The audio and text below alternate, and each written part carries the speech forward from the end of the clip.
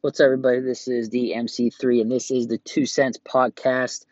Just wanted to go ahead and go over some stuff with the Steelers game. They're going to be going against the Redskins on Monday at 5 o'clock. Another great time for us Steeler fans to watch the game. Not really. Um, One thing I just noticed yesterday is they announced that Tuitt's back. He came off the COVID list, which was good to see. But we're not going to have no Bud, as everybody knows. He's gone for the season. And this game, we're not going to have no Nelson. So basically, you're going to have both Cam Sutton and filling in for Nelson. Then you're going to have Highsmith filling in for Bud. And we're really just going to have to sit back and wait and see what happens. I think Highsmith's going to do okay. Do I think he's going to do anything up to Bud's level? I don't.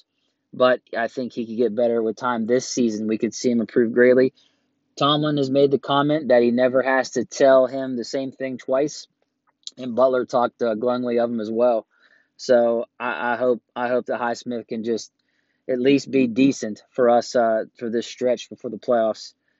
And then Sutton, he's done well filling in for people before, so I'm not too worried about Cam. The big deal is that to have a good pass rush, you got to have good pass protection. So hopefully it works out well with Cam filling in for Nelson. I wanted to go tell you guys the stats when it comes to the Redskins, the defensive stats and their offensive stats, to give you an idea how maybe this game could play out for us. Uh, I looked up the stats, and the Redskins' defense is actually pretty good. They're pretty good defense. Looking at their total yards, they're fourth in the NFL in total yards. They've only allowed 309.5 yards per game. Their pass yards per game, they're ranked second in the league. They only have allowed 194.6 yards per game. That's really good. Rush yards per game, they are 15th. This is where they dip down to middle of the road with allowing an average of 114.9 yards per game. And then they are 7th in the league, only allowing points per game, 22.1 points per game. That's at 7th in the league. So as you can see, their defense is actually pretty good. As they say, the stats don't lie. Now, if you're wondering why in the world they're 4-7, here's why. Their offense, their stats, their yards per game, they're ranked 26th in yards per game with an average of 325.3. Their pass yards per game is ranked 24th in the league at 218.6 per game. And then your rush yards, this is a little bit better because of Gibson, the running back, who's actually been pretty good for them. It bumps up to 19th in the league at an average of 106.6 yards per game. So a little better. And then their offensive points per game is ranked 24th at 21.9 points per game. So their offense is just not that great, minus the running back. And they got McLaurin as well, so he's a good wide receiver. But it's not as great. It's nowhere near as good as their defense has been. So that's one reason why they've struggled to have a good record. Another reason why is I decided to look at their the turnover stuff too. They are ranked 25th in the league in the turnover ratio. They're -5 in turnover ratio. That means, looking at this, their defense has only 13 takeaways, but their offense has given up 18 takeaways. So clearly, their offense has not been that great for them. However, their defense lines up, in my opinion, perfect with what our offense has struggled with, is the pass. After all the drops we had in that game against Baltimore, and just how we couldn't get the running game going that great either. I think Benny Snell did good in spots. There were times where they needed that first down. He grinded it out. But like to have a steady, rushing game has just not happened. But to see that they're second in the league in passing yards, they've only allowed an average of 194.6. This just doesn't bode well against the Steelers offense that's had to rely on the pass, and then after the way we looked like shit last game. So with passing, I just I don't know. I'm nervous about this game. I feel like if there was a game we would lose, it would be this game because one, it's going to be their first game adjusting to not having Bud. They're not going to have Nelson, so that's going to make it a little easier on on their offense. And then when it comes to our offense, depending on the pass, well, that's what they're really good at stopping. So I don't like it. I feel like if the Steelers don't have at least 2 turnovers to put our offense on their side of the field, I just don't know if it's going to go that well. I really do think if there's a game we lose, it's this one, because at least after this game, they'll have adjusted and figured out some things without Bud, without Nelson, to where maybe they'll operate at a better level, a higher level, if you will. But this is the game where it could be a learning experience for them. So I'm nervous. I hope that the young wide receivers snap out of it and they'd have way better game this time. But I don't know. They look so bad. But I'm hoping maybe they'll be fucking pissed off too, and they'll come out firing on all cylinders, and everything will work out fine.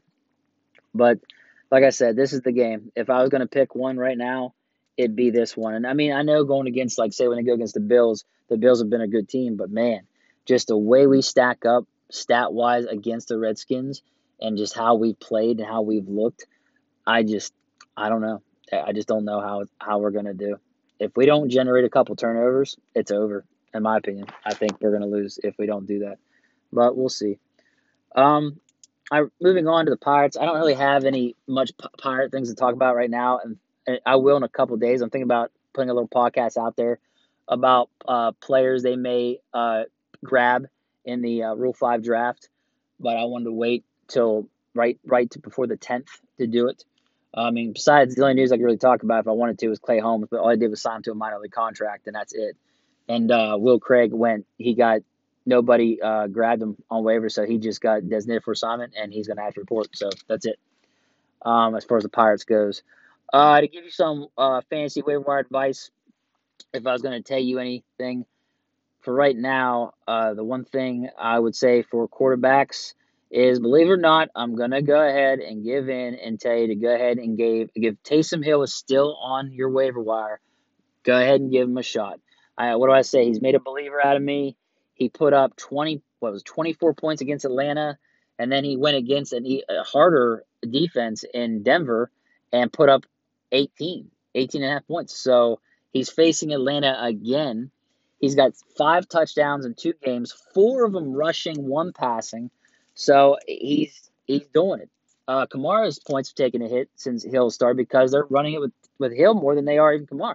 So I would go ahead and give him a shot. If you're looking for a guy that probably get you 20 points, if you're looking to just get that 20-point mark, that me personally, that's what I expect of my quarterbacks, 20 points or more. Then I would give Taysom Hill a shot. Personally, that's who I would go with. I'm going to go ahead and give him a shot personally. For wide receiver, I would go ahead and see if you can snag Michael Pittman Jr. He didn't do that great last game, but 2 games before that, he was put up 15 or more points. In fact, and over the last 3 games, he's put up a total of about 40 points. So he's playing really well.